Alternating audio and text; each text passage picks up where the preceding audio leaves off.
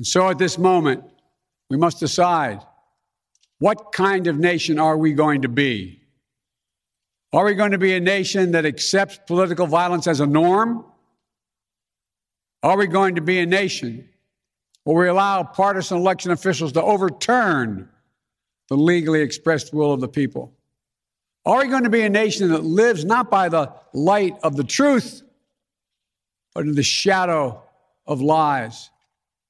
We cannot allow ourselves to be that kind of nation. The way forward is to recognize the truth and to live by it. A year ago today, I was in Atlanta covering the Georgia Senate runoff, feeling proud of myself as I wrapped up coverage of what I thought was the biggest story of the moment, definitely the day. Then I turned on the TV and watched in horror as a pro-Trump mob of people scaled the walls of the Capitol or tore through the front door, dead set on overturning the election. It was both surreal and deeply personal at the same time. I thought of my wife, at home alone, not far from the violence I was seeing on TV. I thought of my colleagues, who I knew would be sprinting into the madness. I covered the White House for the Post, and this wasn't something I ever thought I would see. That day changed our democracy. It changed where the lines are. And I find myself wondering a year later, will those lines hold or keep fraying?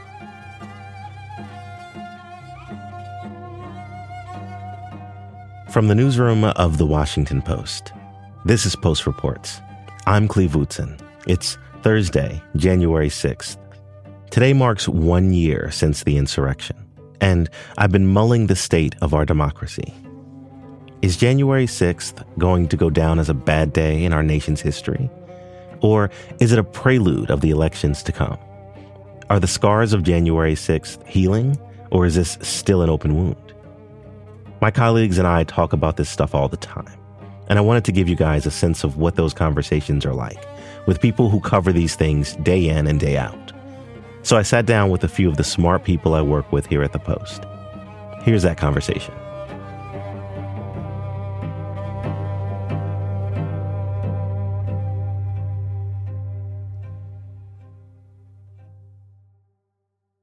The first question is always the easiest ones. Tell us who you are and what you do for the Post. Let's try alphabetical order by first name. How about Amy? You want to start?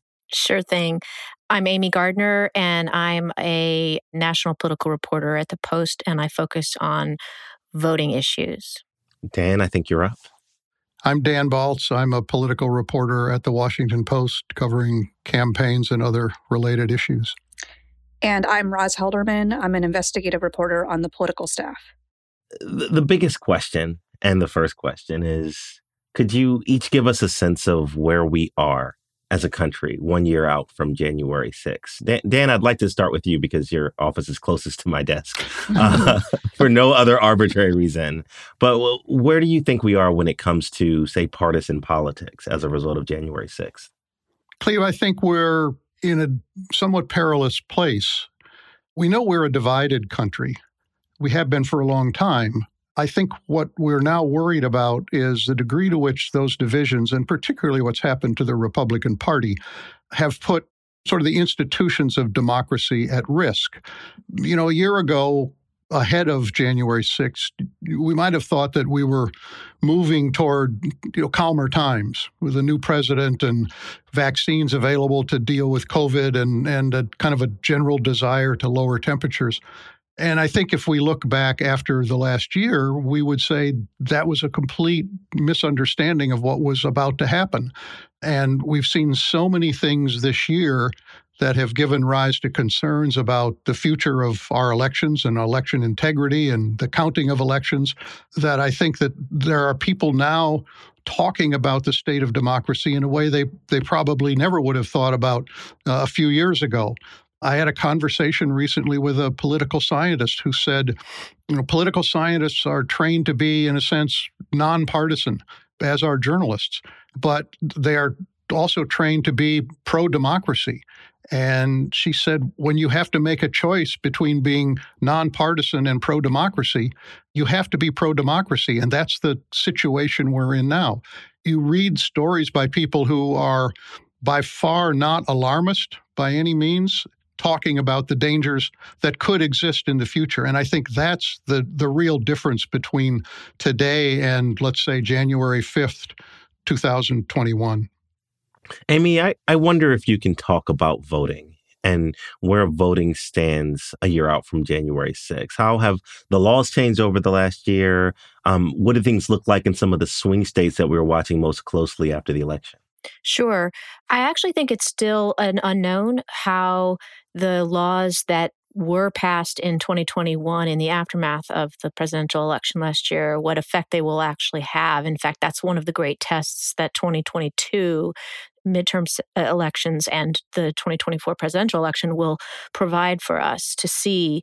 There were some pretty expansive new laws passed in really critical swing states, as you said, Georgia, Iowa, Florida, Arizona, and Wisconsin. And we don't know exactly how they will affect access to the vote.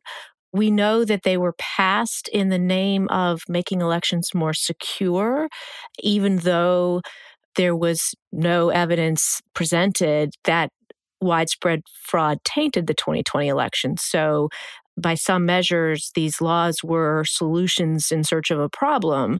But by the same token, some of the provisions, like eliminating drop boxes for absentee ballots or making signature requirements on mail ballots more strict, we don't know yet if those will actually make it harder for people to vote. And we certainly don't know if we're going to be able to measure that, because it's very difficult to measure what specific cause prevents someone from voting or allows them, enables them to. There's a lot of rhetoric on both sides of the partisan divide on this topic. And so, unfortunately, the long answer, but the kind of nonpartisan answer is that we really don't know. Is there a state that you're watching closer than others? I know that you and I both spent a lot of time in Georgia, for example, and there's a gubernatorial race that's going on there. There's a Senate race that's going to be going on there. Some of the earliest voting laws changes were put in place there. I'm not trying to lead you to a particular state, but I wonder if you're looking at any state in particular or any state closer than the others. I'm looking at several states, and I am looking at Georgia. Georgia's fascinating. And there's another race that's really important in Georgia that you didn't mention that I will, which is the Secretary of State's race. So the incumbent is a Republican named Brad Raffensperger, who is, in former President Trump's mind, public enemy number one for certifying the result in Georgia last year. And he's being challenged by a Republican member of Congress named Jody Hice, who is all in on Trump's false claims about the election. Representative Hice voted not to accept the Electoral College count on January 6th. He voted against commending the Capitol Police, who fought against the rioters that day. He has been campaigning almost exclusively on a platform accusing Raffensperger of dividing the party and failing to make the election secure. And most Republicans in Georgia believe it will be very, very difficult for Raffensperger to win. The Republican electorate in Georgia is very conservative, is very fond of President Trump. Trump has endorsed Mr. Hice. So it's a case study in the former president's hold on the Republican Party, and it will also be a case study on what it will mean to have someone who embraces the false claims of election fraud in a position of authority over the administration of elections as we head into the 2024 presidential race. See, there's so much Waffle House in your future. Roz, I wonder if you can talk about the spread of disinformation, particularly in our democracy more broadly. You get only the easy questions. Do people still have faith in our democracy? Yeah, I mean, that's sort of the critical question for the future of our democracy, right? I mean, I think we started this conversation with Dan talking about sort of what has changed in the last year. In the area where I do a lot of reporting, the answer is sort of nothing. It's people who are still obsessed more than a year later with the 2020 election. And there is a reason for that, which is that there is a very active day in, day out, 24/7 disinformation campaign that is taking place on behalf of people who, some of whom passionately believe this, some of whom are making money from these claims, but some of whom find it to be to their partisan advantage to be advancing these claims. But it's a sort of unending industry of disinformation to convince people that they should not believe the results of what was, in fact, a safe and free and secure election.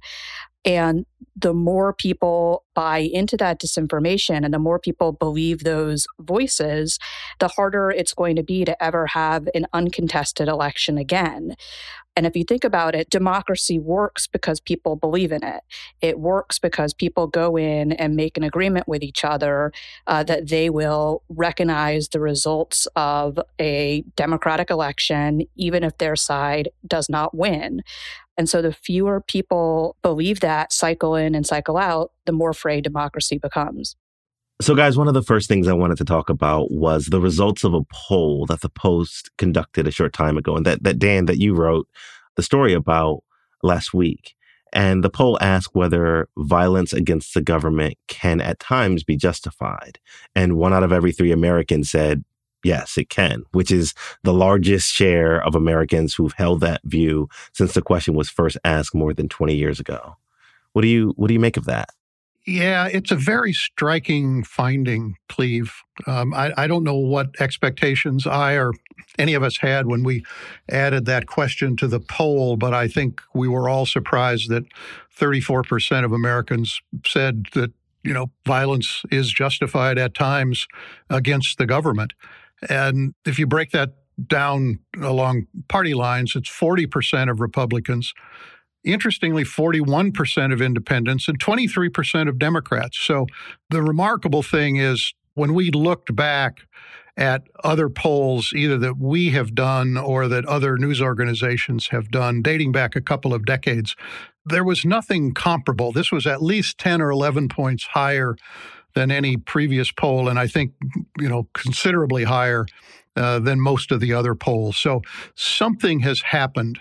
And, I think we're in this moment in which extremism can breed extremism, and people who otherwise would not necessarily take a position like that believe that those on the other side would or already have done that sort of thing. And it increases the danger. I think that this question about what happens in future elections is not simply will there be contested elections? But if there are contested elections, to what extent will that breed, massive protests in the streets beyond anything we've seen in recent years, including after George Floyd? And how, what is the propensity for violence coming out of that? Again, I don't want to be alarmist about this, and I'm trying not to be, but this is something that people are thinking about and talking about and worrying about. We had an op-ed recently by 3 retired generals who said the military needs to be preparing for a possible civil war in this country. Now,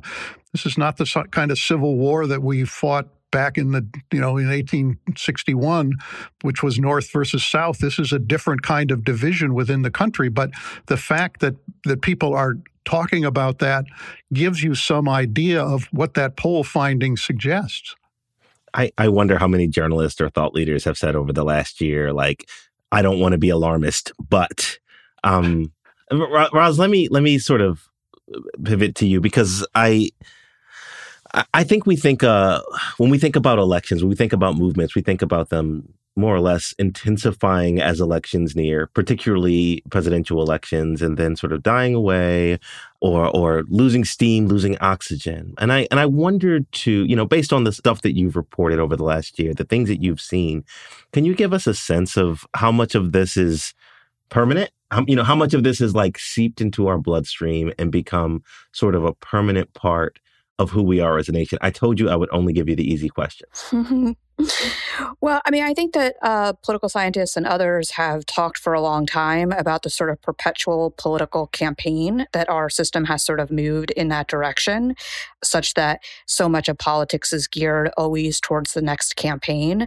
And I think one danger we face is that we might be entering a moment where we're in the perpetual election, right? No election ever actually ends. And to Dan's point, the ultimate fear is that a contested election that has no ability to have a peaceful end eventually emerges into violence. But even before you get to that alarming final state, one of the things you see happening in a number of states is state legislatures have been considering not just laws governing how people vote, but a lot more thought is now being paid to how the outcome of an election is actually determined. Who is the one who actually goes in and declares that a vote was valid and that votes can be certified? How does that process happen? I recently did a story on developments that have been going on in Wisconsin, which is a place where there's a lot of thought being given right now by Republicans in that state to changing who gets to decide who won the election and potentially giving that power to the legislature, making that a more partisan process, which would give partisan figures the ability to draw out, contest, potentially overturn what the election professionals say were the actual results of an election. So this notion that we are entering a state where you cannot find an agreed upon answer to conclude an election is quite distressing. I'll direct this to Amy and to Roz because of that project that we all worked on. But I find myself thinking a lot about January 7th. The Capitol was stormed. Folks have gotten into their cars or taken planes home, and they're just basically walking amongst us. And I wonder where those folks are now. Like, do they, and not just in a physical location, but do they have the same beliefs? Are they more understated about those very, very strong beliefs because they've seen how popular opinion is turned against them? Like, in what space, whether it be physical or on the internet, do they exist? What have you guys found? I think that there are small examples that we have tracked of January 6th defendants specifically expressing remorse and sort of repudiating their earlier statements or actions as they related to whether they believed the election was stolen, although whether they were, saying what they believed they needed to say in order to be, granted some mercy in a courtroom is an open question, because I think what we also see is that these sentiments are not going away. The online social media apps are still, lit up with conspiracy theories. Those conspiracy theories have not gone away. And the rhetoric has also not gone away. I believe there was a recent report of a gentleman saying in a public event with Ali Alexander, one of the organizers of January 6th, when do we get to use our weapons or something like that? And that kind of rhetoric is ongoing. And so to your point about January 7th, it has not generally abated at all, even if there are examples of people sort of repudiating what they did then. One really striking example of what I'm talking about is how many candidates are running for office embracing the false claims about the election and also embracing a revisionist version of what happened on January 6th itself. So it's like a double whammy of false, information. I just recently updated a survey that I started in the fall about how many candidates are running based on Trump's false statements. And right now, there are at least 164 candidates running for statewide positions that would give them authority over administration of elections. That's including 69 candidates for governor in 30 states, 55 candidates for the U.S. Senate, 13 candidates for state attorney general, 19 candidates for secretary of state in states where that job is responsible for election administration. And there are more ways to look at that data that are also alarming. At least 5 candidates for the House of Representatives were at the U.S. Capitol on January 6th. Of the 10 House Republicans who voted to impeach Trump last January for inciting an insurrection, all of them are facing a challenger if they're running. So, I mean, it's not going away is the upshot of all of that. I want to dive more into those politicians, but I one question based off of what you said, like, what does that alternative reality, like, what does the January 6th multiverse look like? You know, we know what we saw on TV. We know some of us who were there. We know what we saw. What are those folks who are embracing a revisionist history saying actually happened? It depends, but some folks are talking about their own experience, claiming that they didn't see any violence, that they waltzed through the hallways of the Capitol and that Capitol police officers were friendly and waved them through, and then they left when they got bored. There are different iterations of those kinds of statements, which are obviously patently untrue given what we saw on the steps of the West side of the building where the worst violence occurred. There's a claim that they're being treated unjustly by the judicial system. They are political prisoners, those who are incarcerated currently. So those are some of the statements that you hear that don't mesh with the record. And if I could jump in and add, I mean, you know, one of the things we've seen with January 6th is it follows sort of the pattern of other complicated disinformation where over time the theories become more and more complicated and elaborate. There is a theory that has gained traction in some portions of this world that grows more complicated by the day that says that the FBI actually engineered January 6th. They've identified people by name who they claim were actually FBI informants and rallied others and were the ones who truly caused violence, all of which there is no actual evidence or proof. In fact, all the evidence goes in the opposite direction that any of that is true. But it feels to me like some portions of the Republican Party have undergone sort of a turning over the course of the year. For a brief moment, there was real shock and horror, which you could hear even in the words of Kevin McCarthy that night. Then there was sort of silence and a condemnation of the violence itself, but an insistence that it didn't actually reflect on Trump or the party. There was also the false claim that it was actually Antifa and not Trump supporters. Over time, that has sort of morphed into more of a way of sort of turning it around on the left and saying that Democrats are obsessed with this. It might have been bad, but they're spending too much time talking about it and they're persecuting and unfairly treating these people. The last stage of this, which I do think we are seeing in some corners of the Republican Party, is an actual embrace that what the rioters did that day was good, that it was good and worthy and noble. And that's the most frightening stage of all because it allows for an acceptance of violence as a political tool, as a worthy political tool. And that's especially distressing for the future. Cleve, can I add one other piece to this? Of course. And that is the role of Donald Trump. You know, we're talking about the people who committed the acts of violence in the Capitol and what's going on, in a sense, in the grassroots of the Trump party. But the fact that the former president has not backed away an inch from all of the false claims that he has been spewing for more than a year now is part of what feeds this. It's what fans this fire that is out there. And I think that there's no evidence that there's going to be any diminution in that on his part. And one of the things, I think what Roz said is very important, because one of the things that we're seeing in the Republican Party is that this shift away from the shock and even condemnation of what happened on January 6th, and particularly Trump's responsibility, in part at least, for what happened, is because they're looking at a midterm election in which they're poised to take power in the House and maybe the Senate. They need the Trump base in order to do that. They need Trump to be an attribute and not a liability. And so this has now all become an issue of how do we regain power? But in regaining power, that plants even more seeds for the potential for future elections to be contested in a way that 2020 ultimately failed to be contested.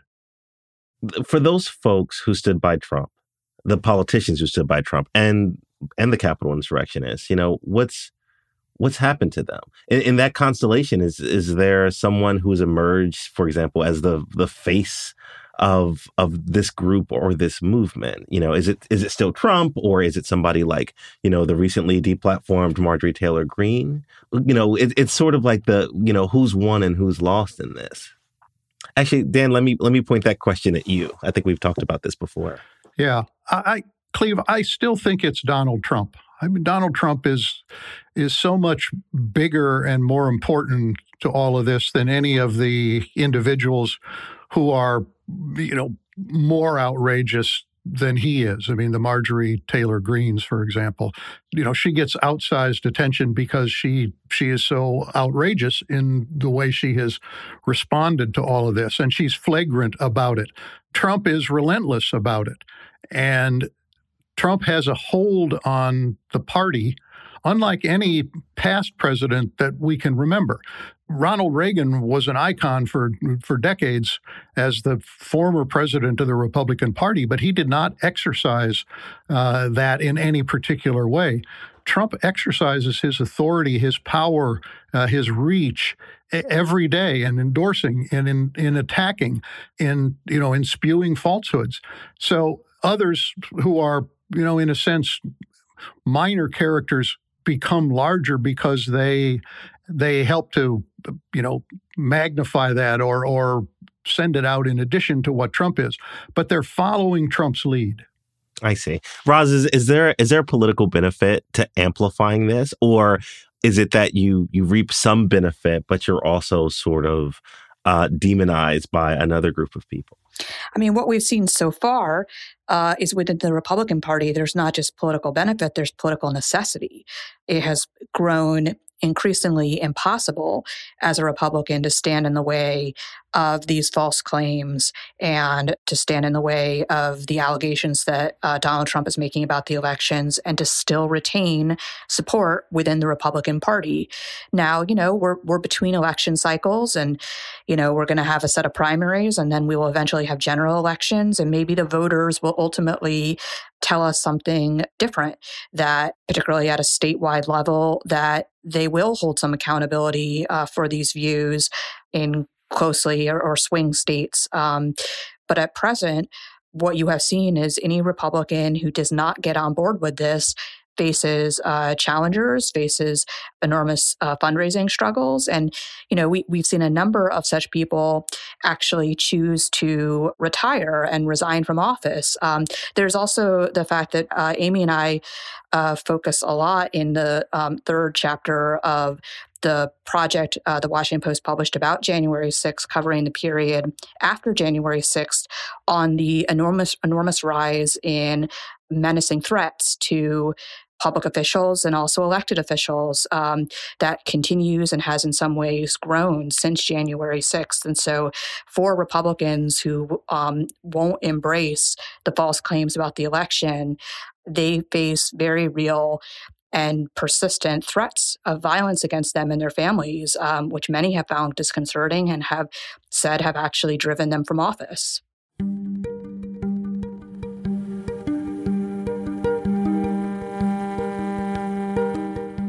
After the break, we take you to the other side of the political aisle.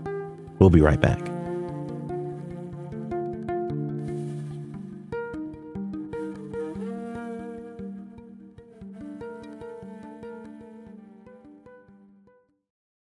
Hey, this is Christina Quinn.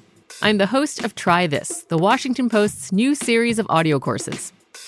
The idea behind Try This is to become better functioning humans without having to comb the internet for countless hours. In our first course, we learned how to sleep better. Now, we're going to learn how to make our friendships stronger.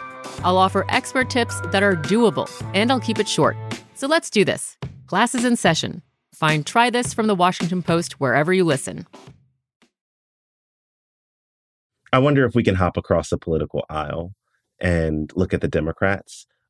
Do they continue to run on Trump and hold him up as a boogeyman, or do they pivot to what matters today and kitchen table issues? And can you do that if this insurrection is kind of seeped into the national bloodstream? I think, Amy, anybody can hop in, but Amy, you might be best positioned to answer that. I can certainly talk about some of the Democrats who I have been speaking with who tend to be state level in positions of over election administration, whether they're governors or attorneys general or secretaries of state. And in those positions, I believe there is a strong consensus that democracy is on the ballot. Maybe not Trump, because history has shown us that when he's not on the ballot, it's not as galvanizing for Democrats, like what we saw in the Virginia governor's race this past fall. But Dana Nessel, the Attorney General of Michigan, is being challenged by a gentleman named Matthew DePerno, who is one of the leading lawyers who sued over the Michigan election results last year, or 2 years ago now, 2020, and who spread utterly false, even fabulous theories about the Dominion voting systems machines switching votes via, Germany and Venezuela and all kinds of stuff. And she told me in an interview a couple of weeks ago that if DePerno is the next attorney general, democracy will be deeply, grievously injured in Michigan. And that's what she's going to be campaigning on. It's different, the federal elections, the House and the Senate. We've seen some reluctance on the part of national Democrats to run against Trump and an attempt to try to bring it to, as you put it, kitchen table issues. I don't know how they're going to thread that needle, because the state office holders or those who are seeking those offices I've heard them talk about how it's democracy that's on the ballot first and foremost this year. Dan, Roz, I know that we've talked about that a little bit too. I wonder if you have thoughts on what, if anything, Democrats can do in addition to what Amy said. Well, I think we have two real-time examples over the last year on this. One was the California recall election when Gavin Newsom was challenged. And Newsom very much made this a campaign against Donald Trump. He turned the principal Republican opponent into a Trump mini-me.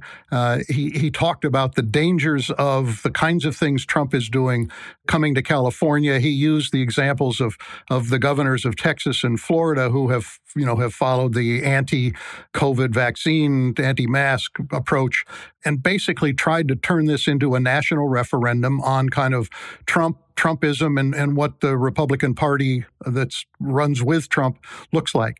He was enormously successful, but that is a deeply blue state. Then we saw in Virginia, obviously a state trending blue, but much more of a swing state than California. And Terry McAuliffe tried to do much the same thing in the race against Governor-elect Youngkin, and failed. That strategy did not work. Youngkin was shrewd enough to embrace enough of Trump and Trumpism to keep the Trump loyalists active and energized, but was able to talk about other things that appealed to more in a sense, the more traditional non-Trump Republican voters. So out of those two, we don't have a definitive answer to the question. I think the issue of democracy being on the ballot is something that Democrats will want to talk about. But as a voting issue at this point, I'm not sure that it's that significant compared to other issues, which is certainly going to be, President Biden's handling of COVID and President Biden's legislative proposals and President Biden's domestic strategy generally. Those tend to be the issues that in a midterm election, particularly the first one of a new presidency, tend to dominate. I'd like to point out that we've been talking for a good bit here, and this is the first time the words President Biden has come out of anybody's mouth. And I wonder if we can pivot to him just a little bit, because one of the things that Joe Biden ran on, if you go back to forever ago, was hate. I'm going to unite the country. All the stuff that we saw in Charlottesville, he said is what motivated him to run. And he ran as somebody that's going to not just unite the country, but also be a valiant, voice against, all of this stuff, right? All of this hatred and this division and all of this stuff. And I wonder if, the Democrats that you've spoken to, the Republicans you've spoken to, the average people that you've spoken to feel like he's made good on that promise. The objective evidence is that the country at this point does not think he's done that. I mean, his approval ratings are not strong at all. They're much weaker than they were at the beginning of his presidency. He's obviously run into lots of problems. I will say he's given some of his most passionate speeches about the state of democracy and the importance for passing some kind of voting law, but he's mostly powerless to get that done, absent the full support of every Democratic senator, because there's no Republican at this point who's prepared to vote for the Democratic bill. And we can discuss the merits and lack of merits of elements of the Democrats' bill, but nonetheless, in a 50-50 Senate, you need everybody, and you've got to somehow do something about the filibuster. That's not on the table at this point. And so the president has the only thing that a president has in the end, which is the bully pulpit, but that's not enough to change it. And so he can continue to speak and push and advocate, but at this point, the Democrats don't have the political muscle to do that. And his agenda, in a purely ideological sense, is anathema to many Republicans. And so he's in a very tough spot as he tries to make this advocacy. I wonder if January 6th has changed in any way the way that you guys do your jobs and the way that you approach it. Roz, isn't disinformation in the title of your job? How does that, do you look at it differently? Or do you see that you've always been trying to fight the good fight and tell the truth, and this is just a continuation of that? Anything different? For me, myself, I don't believe I had fully allowed myself to contemplate the possibility of the kind of violence that we saw on January 6th and how that could interact with the political system.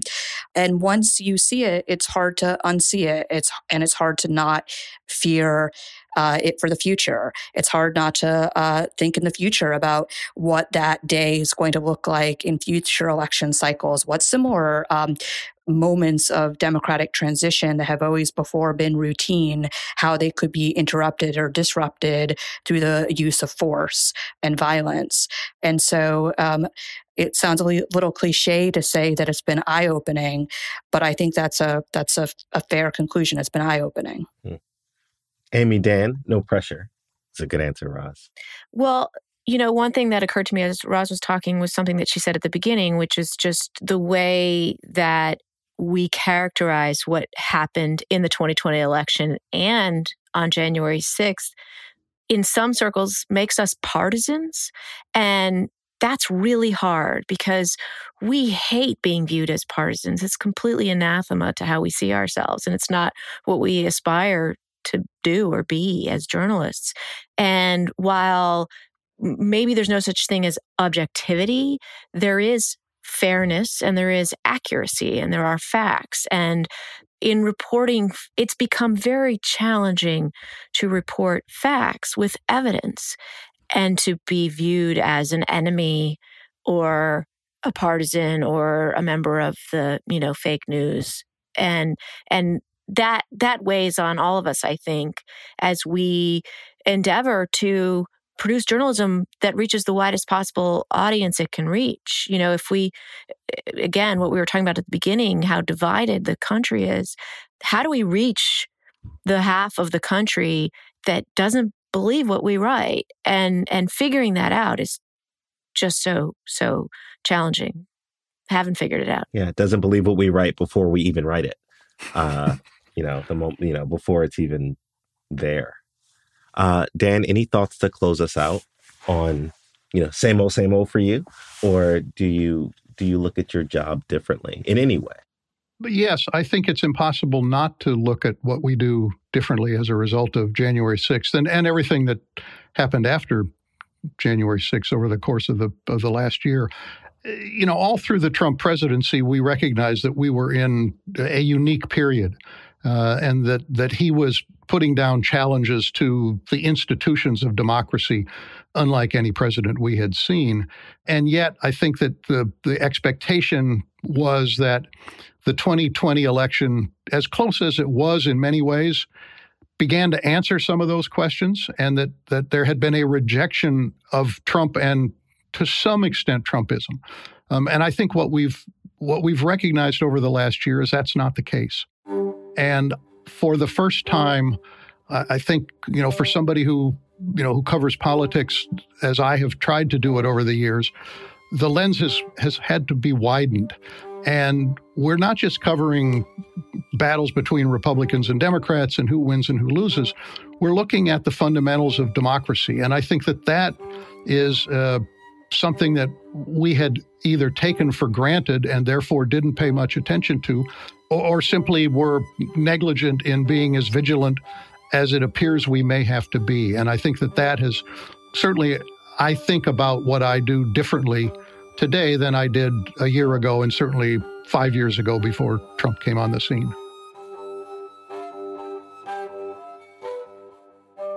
That's it for Post Reports on this historic and somber day. Thanks for listening. Today's show was produced and mixed by Rennie Svirnovsky and edited by Maggie Penman. Tomorrow on the show, we hear from Congressman Jamie Raskin, who dealt with a searing family tragedy days before the January 6th attack. In a cosmic sense, they were logically independent of each other. Right. But in my life, they are inextricably bound. I'm Cleve Wootson. We'll be back tomorrow with more stories from the Washington Post.